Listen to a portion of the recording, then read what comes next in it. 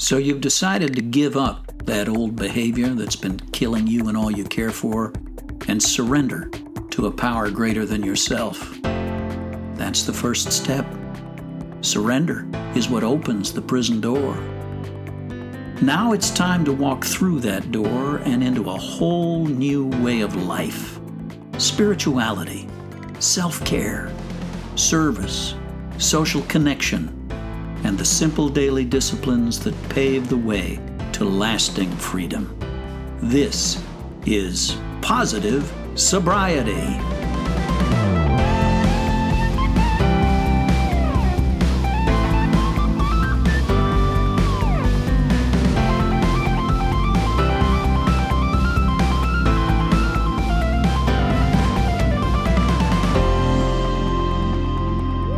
Welcome to another episode of the Positive Sobriety Podcast. Yes, a post-holiday episode that we're assembling through the miracles of, intergalactic telecommunications. Absolutely. And thank God for technology, and we curse technology, right? But here right. We are. Thank goodness. So listeners, if the sound quality on this sounds is less than what you're accustomed to, don't blame our producer, Rex Schnelly. Blame it on the fact that we're in separate states and in separate time zones, and we're operating through Zoom. But we have to get some episodes out. We do, and since you've become a nomad, just knocking around the country. So yeah. I mean, I hardly go to the grocery store, but you're all over the country.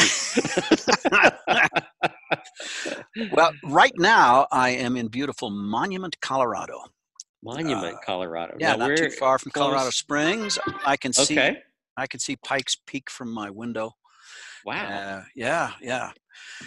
The air is thin. The sky is clear. Well, there you are. And I have recovered from the holidays. Let's just do a quick holiday update, man. Yeah. Grandpa, how was the first Christmas with Patrick? Well, thank you for asking. It was amazing because we got him. I went in with my daughter and son-in-law to get him a little mini baby grand piano. Oh. And he discovered that first thing and wanted no other presents. We couldn't even get him away from it long enough to open anything else. Yeah. And so, I'm pretty convinced that the first thing he sat down and banged out was a variation on Carol of the Bells, but I'm not positive. We couldn't quite make it out. But it sounds like that musical aptitude is genetically transferred one generation to the next. Yes, he used both hands and he sat up on his little bench, and we were proud. And so we took a ridiculous amount of videos and a ridiculous amount of pictures. And, he'll probably grow up and, work on airplanes or something and want nothing to do with music. But we're convinced he's prodigious. Okay. But how about you? You had a great time with family? Well, I'm a grandpa too. We got 7 grandkids, and Allie and I actually did Christmas in shifts with the grandkids. Oh, so, very we did wise. An early Christmas in Florida with the 2 youngest, and then another one the Saturday before Christmas with the next 3. One of whom reciprocated. We gave nice gifts, and then she gave us the flu. So we came down. came down with the flu on Christmas Day, which forced a postponement of Christmas with the oldest 2 grandkids, who are now both in college. Yeah, we managed to pull that off a week later, and but wow. I'll tell you what, it's a wonderful thing. I'm just so grateful to be. First of all, I'm grateful that our family is intact against all odds. We have survived the ravages of addiction and are still together. Yeah. And I'm grateful for the fact that I was able to be not only physically but emotionally present. Right. And, just be there and love and be loved on a special day. Yeah. That's what it is. That's one of the rewards of sobriety. Yeah, for sure. Say, I'll tell you what, I have used the holiday break to catch up on some reading. Listen to a great book. Our new listeners may not know that in this little podcast. David is the recovering alcoholic, and I'm the recovering sex addict. So I went into some more sex addict resources. Mm-hmm. Found a great book by a guy named George. Oh shoot! Suddenly I can't remember his last name. It's called Breaking the Cycle. Okay. Very, very practical audio book. I actually listened to it on Audible. Oh yeah. Very practical instructions and recommendations for living day to day with with a sex addiction, learning to overcome. It's George Collins, by the way. I just looked it up. Anyway, one of the things I found very interesting was George Collins talked about the addictive subpersonalities. Okay. Wow. I remember, early in recovery adjusting to this language where people would talk about my addict wanted to do this or my addict feels this, as though there is a part of me, it's still me, but it has almost a separate identity. It has separate feelings. It has, in some ways, its own history and its own tendencies, and it can't always be trusted because it makes bad decisions. Yeah. Yeah. I'm sure you're familiar with that language, Dave. Yeah. We always, very often, in fact, I was just talking about that with a client this week because they've gone to some behaviors that resemble their active addiction, although they're not specifically acting out in the way that they did in their addiction. But the emotional addict, the person inside is responding in the way that they did as the addict, because these behaviors are so similar. Sure. So even trigger behaviors, I don't know if I'm being real clear, but even the trigger behaviors that resemble the old behaviors cause us to go back to some of that emotional place of our inner addict. Right. So in other words, the secrecy, the privacy, I only do this here, but I'm not really doing that. I'm just doing this, but the same secrecy and inner dialogue narrative is driving the bus. And so they're acting to their family as though they've relapsed. Right. Yeah. When technically on paper, we wouldn't say, well, that's not really, you haven't relapsed, but emotionally you really have, I guess is the best way to say that. Yeah. I guess, for a long time in recovery, I thought of my inner addict as the bad guy. I think maybe this came from my religious upbringing, the idea that I've always got the devil on my shoulder. Good Nate and bad Nate. Yeah. And really, it's I think more accurate for me to understand that there is this personality that I developed during childhood, actually, as a way to deal with distressing and uncomfortable situations. It's built on an inner narrative of who I am and what I like and what I want. And that inner addict helped me to cope with life's harsh realities and kept me emotionally alive. Not a bad guy. He's just not very mature. He's still stuck in a very old story. So I need to be able to hear, to recognize, to listen to that inner voice without allowing that person, that sub-personality to drive the bus. Yeah. Right? Wow. Yeah. That sounds like a pretty interesting book. Say it again for the listeners. Yeah, it's called Breaking the Cycle by George Collins. Yeah. Yeah, some really cool insights in the book. And that has some echoes to another way of understanding our behavior. One mode of psychotherapy that's become quite popular and quite useful called internal family systems, IFS. Yeah. Okay, so we all know that we are the product of a family system that we grew up in, where we played a role. So the insight of IFS is that we have actually internalized those different roles. Yeah. And now there is within us an internal family system. Mm-hmm. There is this internal dialogue that's going on. Yeah. Right? Yeah. Mm-hmm. That if we're not listening to it, if we're not attuned to it, can bring us to a point where we're doing things we don't understand. Right. Yeah. Right. Yeah. So anyway, one of our listeners recommended to us a very articulate and wise expert in the field of internal family systems. And she was kind enough to agree to come on the show and talk with us a little bit about this way of understanding life and of approaching healing. Yeah. Well, so listeners, hang on. I actually, let me see, where was I? I think I was in Michigan and you were otherwise engaged. So I conducted this interview without you, David. No, I was there. Oh, really? All right, life is. I think I was. Were you? Okay. I think I was, yeah. This whole last few weeks is such a fog. It is. I guess you were. Yeah, I think I was. But okay, what does this say about me that I think I'm the only person who conducted the interview? Wow. That's all right. I may not have said a lot. You know. So, no.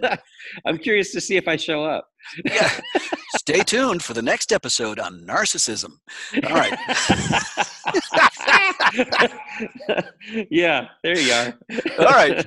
Well, then let's pull from the vault. Let's listen to this conversation with Cease Sykes. Stay with us. We'll be back in a moment on the Positive Sobriety Podcast.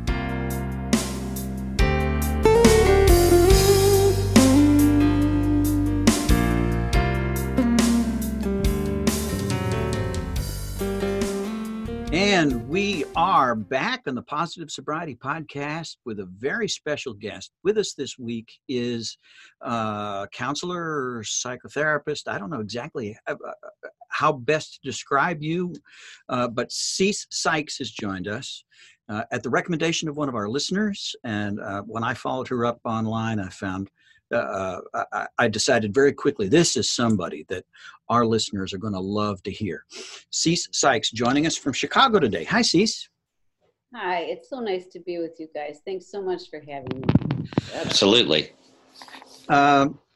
Cease, you spend a lot of time these days because you have a lot of experience. You spend a lot of time these days in training other therapists. Is that true? I do, yes. Yeah. I wonder if you wouldn't mind rewinding for us back to kind of the beginning of your story. And what is it that brought you into the work of counseling, into the whole field? Oh, wow. That's a great question. Let's see. Well, I've been a psychotherapist since 1978, so it was a while ago. And I think initially I was drawn to, I was trained as a clinical social worker. So, so all those conscious reasons we therapists have, like we want to help people and social justice, and we want to bring healing to communities and to the world. And those were all my motivations as well. I knew some social workers at my high school were really cool, and I want to be cool like them, you know. They were very open and politically involved, and I thought, well, this is good. So those are the conscious reasons, but I always think that we therapists, and I actually do some workshops around this as well, for therapists now, around the heart lessons of our journey, which is the less conscious, I might almost say unconscious draw. And for so many of us, me included, we come from families where there's been wounding, where there's been my own family tree has all kinds of addictions, sexual acting out, gambling, suicide, all of those kinds of things scattered throughout my family. And so, and growing up with oldest child of 6 kids and a depressed mom who was exploited in her childhood. So I think unconsciously I was drawn directly to want to heal some of those wounds that I didn't even know I was trying to heal in myself and in my family. So I think for many of us, we also learn along the way what compels, we talk about compulsions, what compels us. And we want to learn more about that so we're not ruled by our compulsions either. So I think that's part of the process of learning to be a psychotherapist. Wow. Yeah.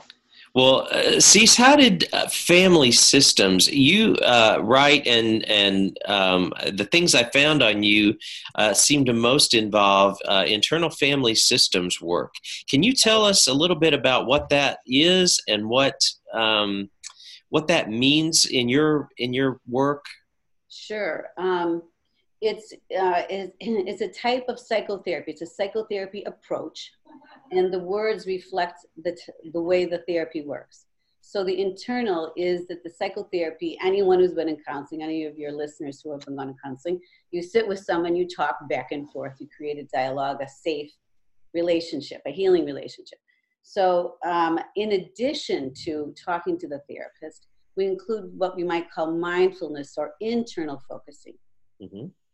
And that leads to the second part of family systems, internal family systems, is that this model, which was developed by a family therapist named Richard Schwartz, who was working with eating disorders, actually, another compulsion, right? Uh-huh. Right. Addictive processes around food, and getting stuck, and began having his clients start talking with internally. We'll just listen to that part that wants to binge eat all the time. Mm-hmm. And well, how do you feel toward it? Oh, you hate it.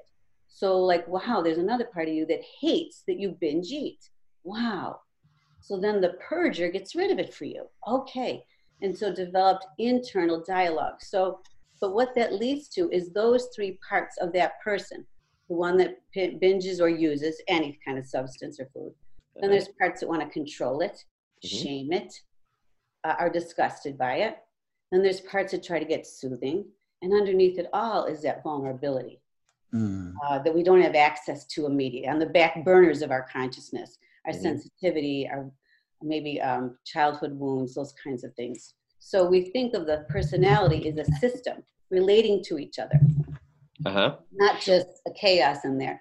So in the therapy, and I'll stop and let you ask, in the therapy, I guide my client to first have a relationship, of course, with me, but then begin to have a relationship and inner dialogues with these different parts of who they are. Right. And so it's almost, are you saying that the family piece of this is actually the components within us? Correct. So we're not talking about just bringing, like in the work I do with addiction, often we have to work with families to bring families into the process. And we're talking moms, dads, spouses, partners, kids, whomever, and they have to be brought into the process. But what you're talking about, it sounds like, is the internal family is those members within yourself. That's right. And again, I was trained initially as a family therapist. So my first 20 years I did that. And I love bringing family. There's so much healing, changing the dialogue, right? And the roles between family members and listening open-heartedly and in a different way, right? Finding the positive intention behind dad yelling all the time. There's positive intention. He cares. He wants you to be different. Yes. Same principles apply internally. What if we can build a positive relationship with negative behavior, the parts of us that have used, that have created so much chaos and havoc in our life? How do we actually get curious and loving to those parts? The way parents have to see their teenager, they're using teenager in a much more complex way, with wounds inside. How do I help my clients begin to see their own parts in the same way, with some level of complexity? Wow. And kindness. Right. And curiosity. Like, I don't know. Those parents don't know everything they need to know about that teenager, right? They're reacting to things on the surface. Right. And you're trying to get behind that with everybody. Right. Yeah. And it's the same internally. Yeah. Wow. Would you say that the birth of these disparate internal parts is born or fueled at all by trauma? Do you see a relation, or do all of us have these internal pieces? Are there more? Are there more pieces to the active addict than to somebody who has not developed, let's say, a process addiction? That's such a great question. I want to answer it in two ways. First, I want to say no one can escape childhood with a certain amount of lack of achievement. Nobody gets through childhood unscathed. True. Yeah. No, absolutely not. Yeah. Okay. So, but for some of us, and for some people, the level of violence or exploitation or abandonment that they experienced, they just have so much emotional pain, which we call trauma. So I think that trauma, so if I sometimes I map this out, I always map it out in my head and I map it out with my clients. Sometimes it's an inverted triangle. So at the bottom of that triangle is all of those early experiences or whatever's underneath the surface, our sensitivities. Right. Yeah. We call them exiles sometimes because they're exiled from our everyday awareness. Yes. I say something sharp to you, I don't know I'm actually hurt, right? Yeah. That's below the surface. So we go above the surface to the top of the 2 points of the triangle, and we have managers, all the parts that try to do the right thing and take care of life and get us functioning. But also in that category are the parts of us that try to improve us. There's nothing wrong with ambition and striving, but that leads into criticism, right?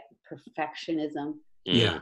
Perfectionism is such a point along the road from healing, from using.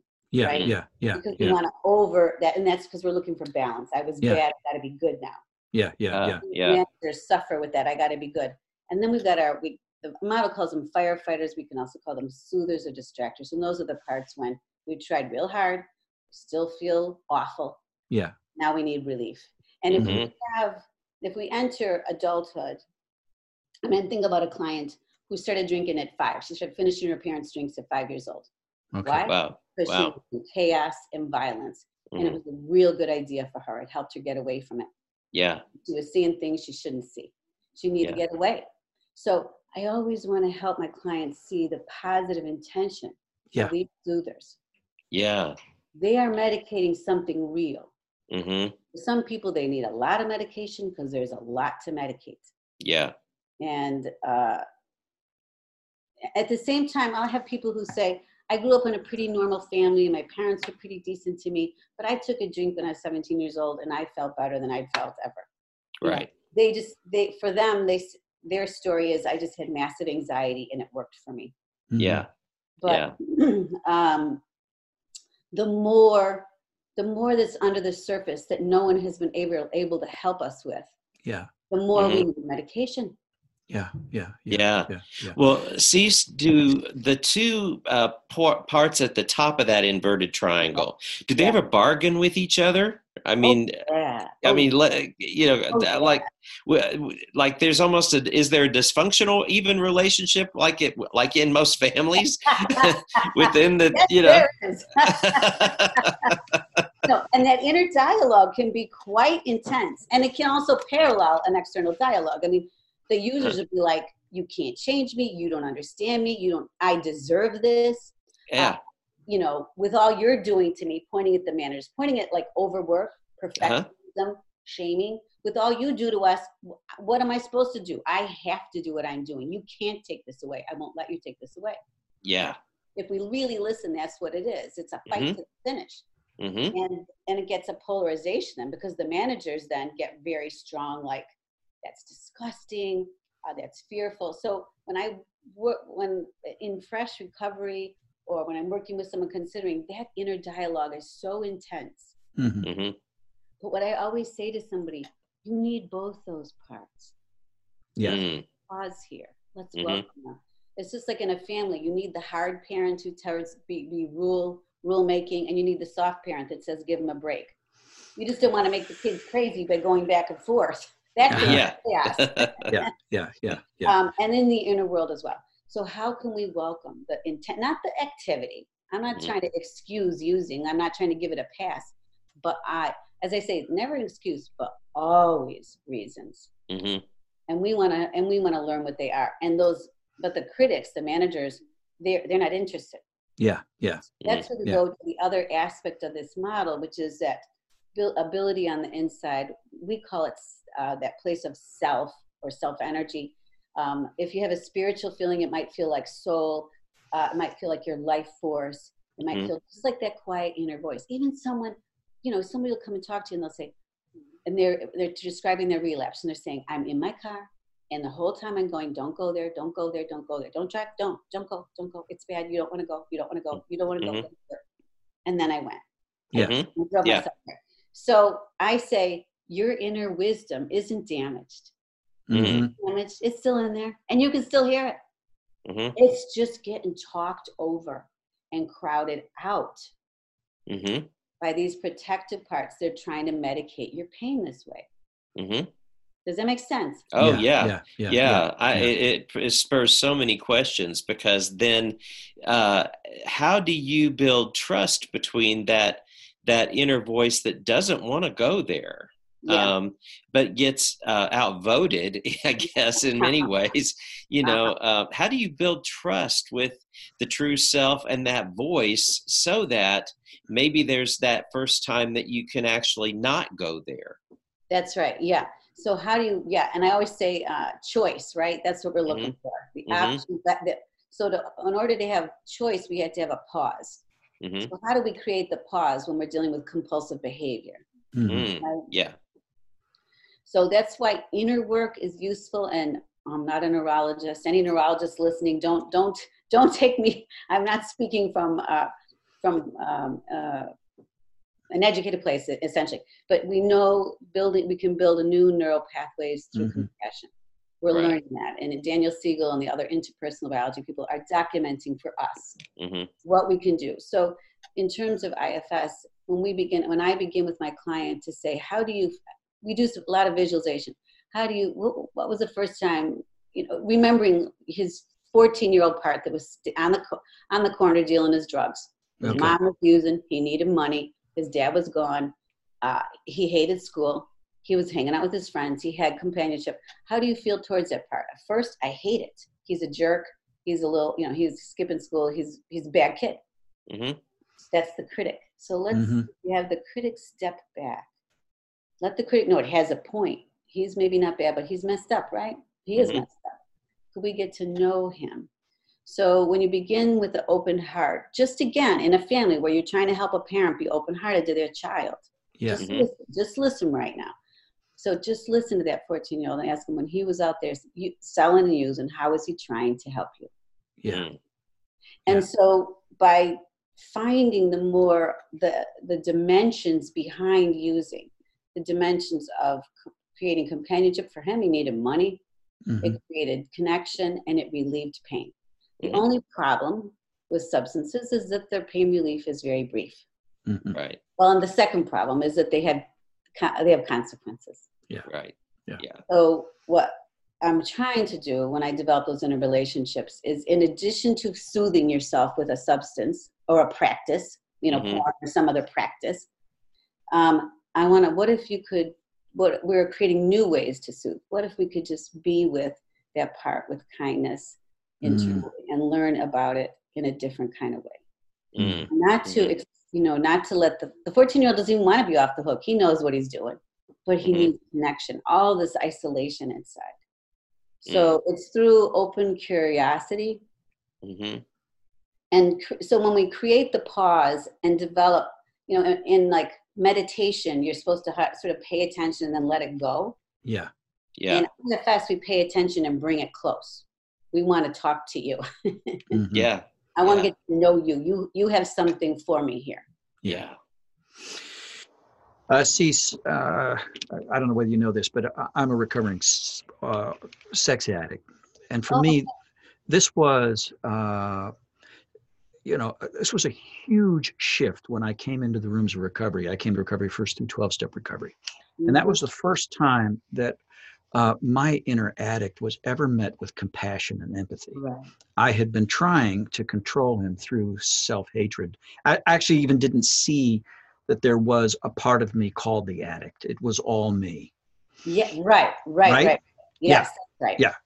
And even though when I step back and look at it, clearly there's a struggle. I wasn't recognizing the struggle. That's right. I just thought that I was yo-yoing between behaviors, and it was all me all the time. And all of me was, polluted and condemned to the fires of hell because of that behavior, which I despise. But I couldn't hate myself or the behavior enough to stop. That's right. The kindness and empathy that I received in those rooms felt wrong. I resisted it. I wanted, when I first went in, I wanted to enlist allies in self-hatred, and I wanted to get, a police force on the side or some kind of, right? I was looking for a probation officer rather than a friend. Yeah. That's right. It feels scary, doesn't it? Yeah. It feels scary. Not wrong and scary. Yes. Yeah. Yeah. Mm-hmm. Now, are you encouraging or enabling? How does this conversation between the parts work out? Are we doing this on paper? Are we doing it, out loud in the company of the therapist? Are we learning to do it internally in moments of contemplation or meditation? How does that work? Probably in some ways all of the above, but it starts in the therapy room. So first, I just want to say, I mean, I don't know you, Nate, but your listeners do. But I just appreciate what you're sharing, and recovering from sex is like the hardest in the sense of the shame piece, right? And sure, the isolation, just the isolation. Talk about trying to keep it under the surface and hiding. Yeah. So I love that you're just speaking about it, and I think you're describing your inner workings beautifully. Which if I'm working with you, there are the parts that are using, they're acting out, using relationships or pornography or combination of things, right? And then there's all the dialogue. So just what you said, you don't know it's all mixed up together. Right. And it feels chaotic, out of control, and you're filled with shame. Yeah. So just the idea of helping someone begin to get part into their different aspects of who they are, that there's this group of parts of you that are using, but they have a positive intention in there behind their using. And these parts that are so disgusted, they have a point. But I always say, ask the critic, has it healed those parts yet? Yeah, right, yeah. Oh, it hasn't. It's been 22 years. What if we interested in a plan B at all? Could we try one for 5 minutes? Could we try 5 minutes of a plan B? So, it's a great point where you threw in there too, which is it enabling to welcome those parts? And so there is a way in which the therapist wants to stand around that, which is to say, I'm not here to take this away from you. That's not my role. First of all, I don't have the power anyway. Yeah. And second of all, it's not my intention. My intention is to find out what you want. Oh, you don't want to do it anymore. Okay, let's start there. Yeah. But then what are the so there's that. And usually inside the person, they know all the reasons why they need to stop. They know all the reasons. They know better than me all the damage it's causing. Right. Yeah. So how do I get to a place of healing from that? Is really in a crazy way. It seems like we want to go right to the users. Let's get them. Let's get the probation officer. Let's get the Yeah. We have to have detectives in here to make sure that they even look the wrong direction at the wrong kind of person. That's it. We're going to stop them in their tracks. Yeah. We think, but actually, when I pause with my clients, I say, who we have to work with first? We got to work with all your managers that hate them. Yeah. The inner hatred prevents a relationship from the soul or the inner voice to that part. Right. That's right. So actually, I'm not saying to the users, go do what you want. I'm not saying that, how do you want to be right now? This is your intention. Let's set it. Let's set your intentions. Let's set your goals. But at the same time, when I say to you, how do you, Nate, or how do you, David, feel toward those parts of you using? What I'm looking for and what I want to help my clients get to is, okay, I'm open. I'm open. I'm going to listen. And that actually involves, the inner dialogue. And we know this after recovery, you can take the using away. Yeah. The inner haters, the inner dialogue, that's harder. Yeah. So what I say is, if I'm treating the whole system, and by that I mean, of course I want to treat the using so that the using does not have to do this so much. But I also am treating that inner dialogue, that diatribe of contempt that we have going, that loop. Yes. We need to be treating. And underneath it all, I always say, You may not have had a boatload of shame before you started using. Maybe you came from a sort of healthy family and you didn't have a boatload of shame. But it doesn't take long to create one. Yeah, right, exactly. Yeah, it's going to be there. We'll find it. Yeah. You know? So I want my clients to have safe access to that trauma. How do you have safe access to those memories of exploitation when you were a child? Yeah. What we know is to get away from it. But we know through developing just that simple neural pathway of empathy towards that 5-year-old little guy, you know, Yeah. who was seeing things he shouldn't see, or had to go through things he shouldn't go through. Having empathy toward him. You know, this is where I say to my clients who have flashbacks, you know, it's terrible to have flashbacks and that's painful. And I'm so sorry that you have them. And the benefit of them, the benefit of memory or compulsive memory, a flashback, is that we can work with it. It's right here. It's right here. Yeah. It's right here. It's never too late to Wow. heal those parts of us that whatever we remember, we can heal. Does that make sense? Yeah. Yeah. It's right here. Yeah. Yeah. So we in order to have access to that, we have some of those clouds step back so that we can have some compassion towards. Because we know that I always think of using as medication, and medication is a desire to heal. Yeah. You know, if we hit and smash our elbow against the wall, we immediately rub it. We want to heal. Yeah. And the desire to heal is innate, and we can build on that. Yeah. Yeah. I work with a lot of people in unwanted behavior, disorder.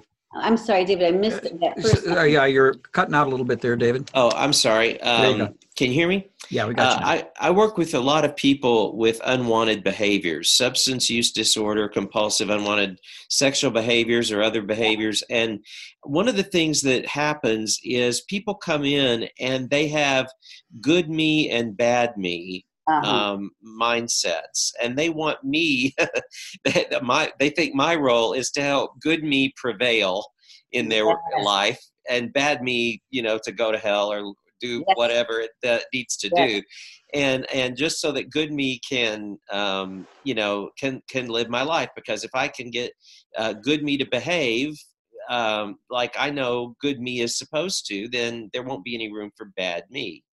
And they have this very black and white, all or nothing thinking about themselves. Right, and what I'm loving about what I'm hearing you talk about is that how everything is so integrated, that these are parts of ourselves that have to learn to coexist. They're not going away.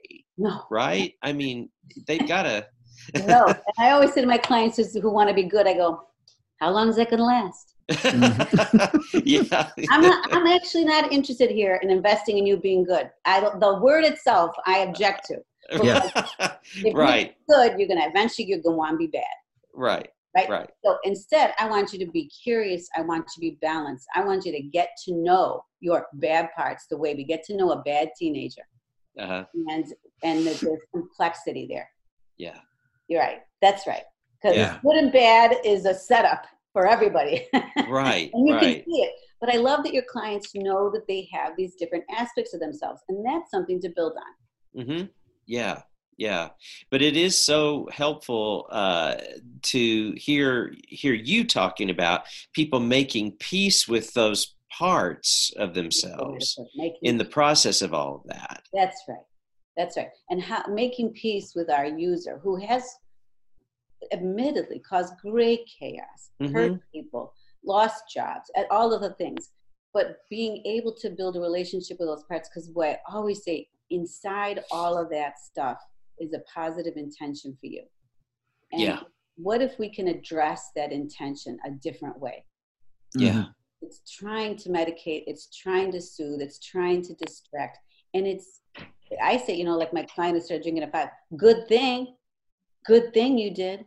You wouldn't have made it. You wouldn't have made it. Yeah. And this is, so we're medicating something real. That's what I always assume. We start there.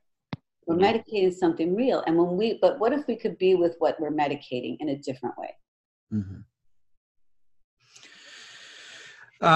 if I can ask you this, Cease, how does, as we become more self-aware, more present with all of ourselves, we're not trying to extinguish certain parts. We're living in acceptance rather than denial, in empathy.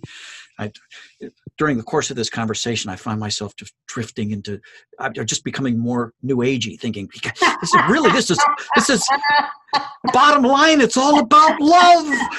I love it. We're going to get a poster. We're going to make a poster. At the end of the hour, we're going to make a poster together. Yeah. But it's all just beautiful stuff in it. And I know, from my core that this is really the heart of things. Right. As I kind of learn to extinguish self-hatred. Yes. Okay. Yes. And live authentically and more fully in self-acceptance. And I bring all of myself to every conversation and all of myself to other external relationships. How does my understanding of my internal family systems affect external social systems, family and otherwise? Oh, that's nice. That's such a nice question. Before I answer it, I want to just say something that I forgot to say that when you were sharing earlier, which is you mentioned going to 12-step, and I imagine many of your listeners go. I just want to say, being in the company of others in recovery is, I don't think an hour of psychotherapy a week is just quite enough. Yeah. I'm not here to say that, so I know some therapists it's a very complex issue, and is it too religious? And clients say, oh, it's too religious for me. There's a lot of stuff around there, and we don't want to use all our time to sort that all out. It's complex. But I think that the company of others is a really beautiful opportunity for healing. Yeah. And so I want to just underscore that I heard you say that, and I really encourage my clients to have community. So let's go to the external world. What happens is, so you might have partners who are using, you might have kids who are using, or you might be the only one in your family who's recovering, or you might be the last person in your family to recover. We don't know. It always alters our world to change. And what I say to people is, sometimes they say, if I remember this, if I work on this thing that happened to me in my childhood, I'm going to have to go confront my parents. And that's not going to be pretty. And I'm going to lose my family. And that's not going to be good. Or if I do this, I'm going to have to get a divorce. If I do this piece of work. So people have those fears, and those fears are quite legitimate. But what I say clinically to work with that is, first we get it sorted out internally. And we would never have just one part of you then engaged with the external world. We will never have just your angry part go home to your family. We're never going to have just your guilty part go home to your family, for instance. So we would never want by doing this work, you are far less likely to interact with others from one of your parts. Oh, wow. That's good. Right. Yeah. So that, because people are complex out there, right? Yeah. So you want to be at your most solid. Yeah. I made the mistake early in recovery, writing a very, very, very angry letter to my father. Writing the letter really wasn't the mistake. Mailing it was. Yeah. And I really wish I had that letter back. And I really wish that I had been able to go to my dad farther on down the road when more integration had taken place. I'm at a real compassionate place with my father today. Unfortunately, he's passed, and we can't now have the conversation I wish we'd been able to have. Yeah. That's right. But how natural, though, when you finally recognize and really can appreciate rage, or I would say there's outrage, which is anger, but it's about injustice. It was wrong. Yeah. Isn't that crazy? There was something wrong there. You know it. Yeah. So what do we do with our outrage? We don't want to just have our outrage, even as right as it is. Yeah. But it's a very important part of healing. Yeah. Well, Cease, how can a listener locate someone doing the work that you're doing locally? I mean, maybe you even Zoom or FaceTime with clients out of state or something. I'm not sure. But if they aren't able to do something like that, is there an accreditation to look for, certification to look for? Mm-hmm. Sure. And I can email you guys this stuff if you put, I don't know, you have a website, right? Maybe you want to, I don't know. Yeah, it can go in show notes too, sure. Yeah. But the anyone who does the internal family systems model, who has been trained in that approach, can be found. There's a website called the Center for Self-Leadership, and I'll give you guys that, centerforselfleadership.org, and they can go there. And that website is changing actually to be the IFS Institute. And they can go to that website and find a therapist there. And they're all over the country. And if they are in a more remote location, many of the therapists, many of us do remote, video conferencing, video consultation, video therapy. Okay. And I'll send you the information for my website, just for even people who want to read things. There's also the website for the Center for Self-Leadership has a lot to read also. So there's just interesting things if you want to just learn a little bit more personally around this model. And there's tons of books out and so forth. I'm currently writing a book with a woman named Martha Swayze. Great. Around how, just sort of a practical, almost manual around using this model that I hope is useful for both therapists and people in recovery. So that that includes just the dynamics, some thinking about it and the concepts, but also some exercises that can be useful. So I'll give you guys those websites so that your reader or your listeners have that. And that is where they will go to find people trained in this. Yeah. In this model. And it's international as well. Oh, great. I've taught it in about 8 or 9 different countries as well. So it's out there. It's really growing. Great. That's great. Well, Cease, this has been a very enlightening and inspiring conversation. I can't thank you enough for taking the time to talk with us. I know we're going to get a great and grateful response from our listeners. Yeah, absolutely. And I do hope that we'll be able to reconnect sometime again in the future. Oh, that'd be great. And thank you so much for this opportunity. I get to talk to therapists all the time, but I like knowing that someone's listening who's not a therapist. Somebody regular. All right. That's right. We got a lot of regular people. Got a lot of regulars. Good. That's good. I like it. All right. Thank you guys so much for inviting me. I really appreciated it. Thank you, Cease. Wonderful. Yes, great questions. It's lovely. Great. Thank you. Listeners, stick with us. We'll be back in just a moment here on the Positive Sobriety Podcast.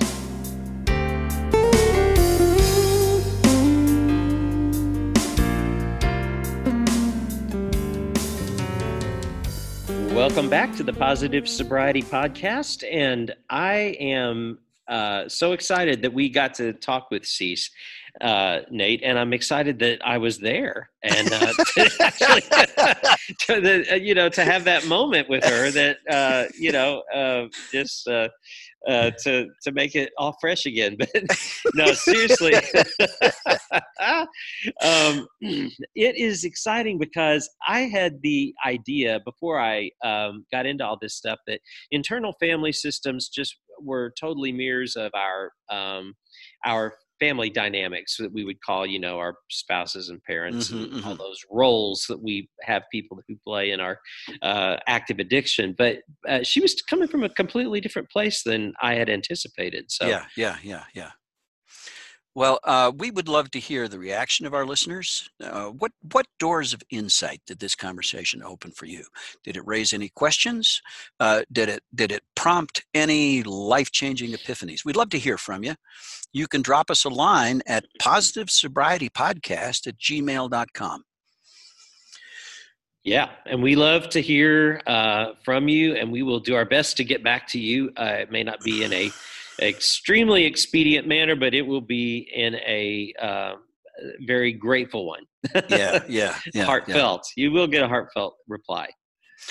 All right, and David, we've got a couple other interviews in the can. We're going to drop some episodes here in the next couple of days. Yeah. But I think we've probably come to the end of this one. I think it's ready for a wrap. What do you say? I would say so. Okay. And I'm still here, so. Okay. Well, thanks for sticking with us. Until next time, I'm Nate. I'm David. We're your pals on the Positive Sobriety Podcast. The Positive Sobriety Podcast is recorded at Crossroads for the Nations in Brentwood, Tennessee. Live producer Rex Schnelly, music by Rex Schnelly, theme music by Matt Ulrich, hair and makeup by Lyle Lovett, wardrobe by Kathy Gifford.